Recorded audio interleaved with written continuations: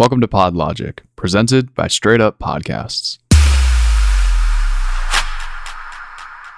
Welcome back to PodLogic, everybody. Today, we're going to be talking about how should you style your cover art for your podcast. So believe it or not, having a really high quality cover art is actually extremely important on whether or not a listener is going to tune into your podcast. If you have really crappy, poorly photoshopped cover art that looks like a 10-year-old made it on Microsoft Paint, they are probably not going to think that this is a professionally produced piece of content. However, if you have a really highly designed, highly detailed cover art, that is going to be sometimes what pushes the listener over the edge from a potential listener to an actual listener. So high quality cover art leads this listener to think that this is likely a highly produced podcast. And there are a couple routes you can take here in terms of creating your cover art. So number one, a nice high quality photo of you from like the shoulders up with a small logo.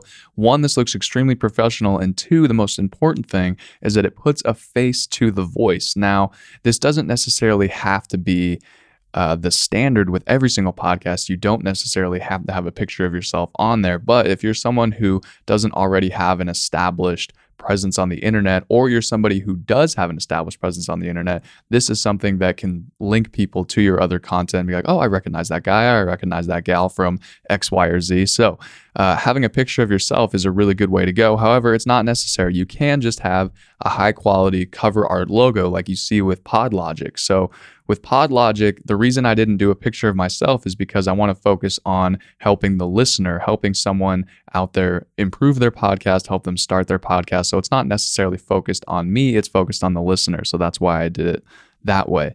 So there are a couple good sites that you can use to create this cover art logo. One, you can try and make it yourself. I wouldn't recommend that unless you're really skilled in Photoshop or graphic design already. A great site to use is Looka, which is Looka. And for something like $50 or $60, you can create a really high quality cover art. It'll give you a lot of different options in the downloads, like a black and white version, digital version, web version. So it really covers all your bases if that's something that you're looking for. Or two, you can hire a freelancer on a website like Upwork or Fiverr. Hire somebody else to do it for you. They're more than likely more talented than you at this, so why not let them take a crack at it first? But don't worry, the first cover art that you get, or if you decide to make it yourself, or if you've already made a cover art that you're not happy about and it's already out there, you can change it. It may take a couple days for iTunes and all the other platforms to update it, but it is possible to update your cover art. However, I wouldn't recommend doing this too often. I would, at the most, recommend doing this once. So this forces you to take some time either before you launch your podcast or deciding when and what to change your cover art to. So take your time finding the cover art that really represents you and what you want from the podcast. Honestly, it's better to sit back and take the time perfecting your cover art rather than rushing the whole process just so you can get your podcast out there.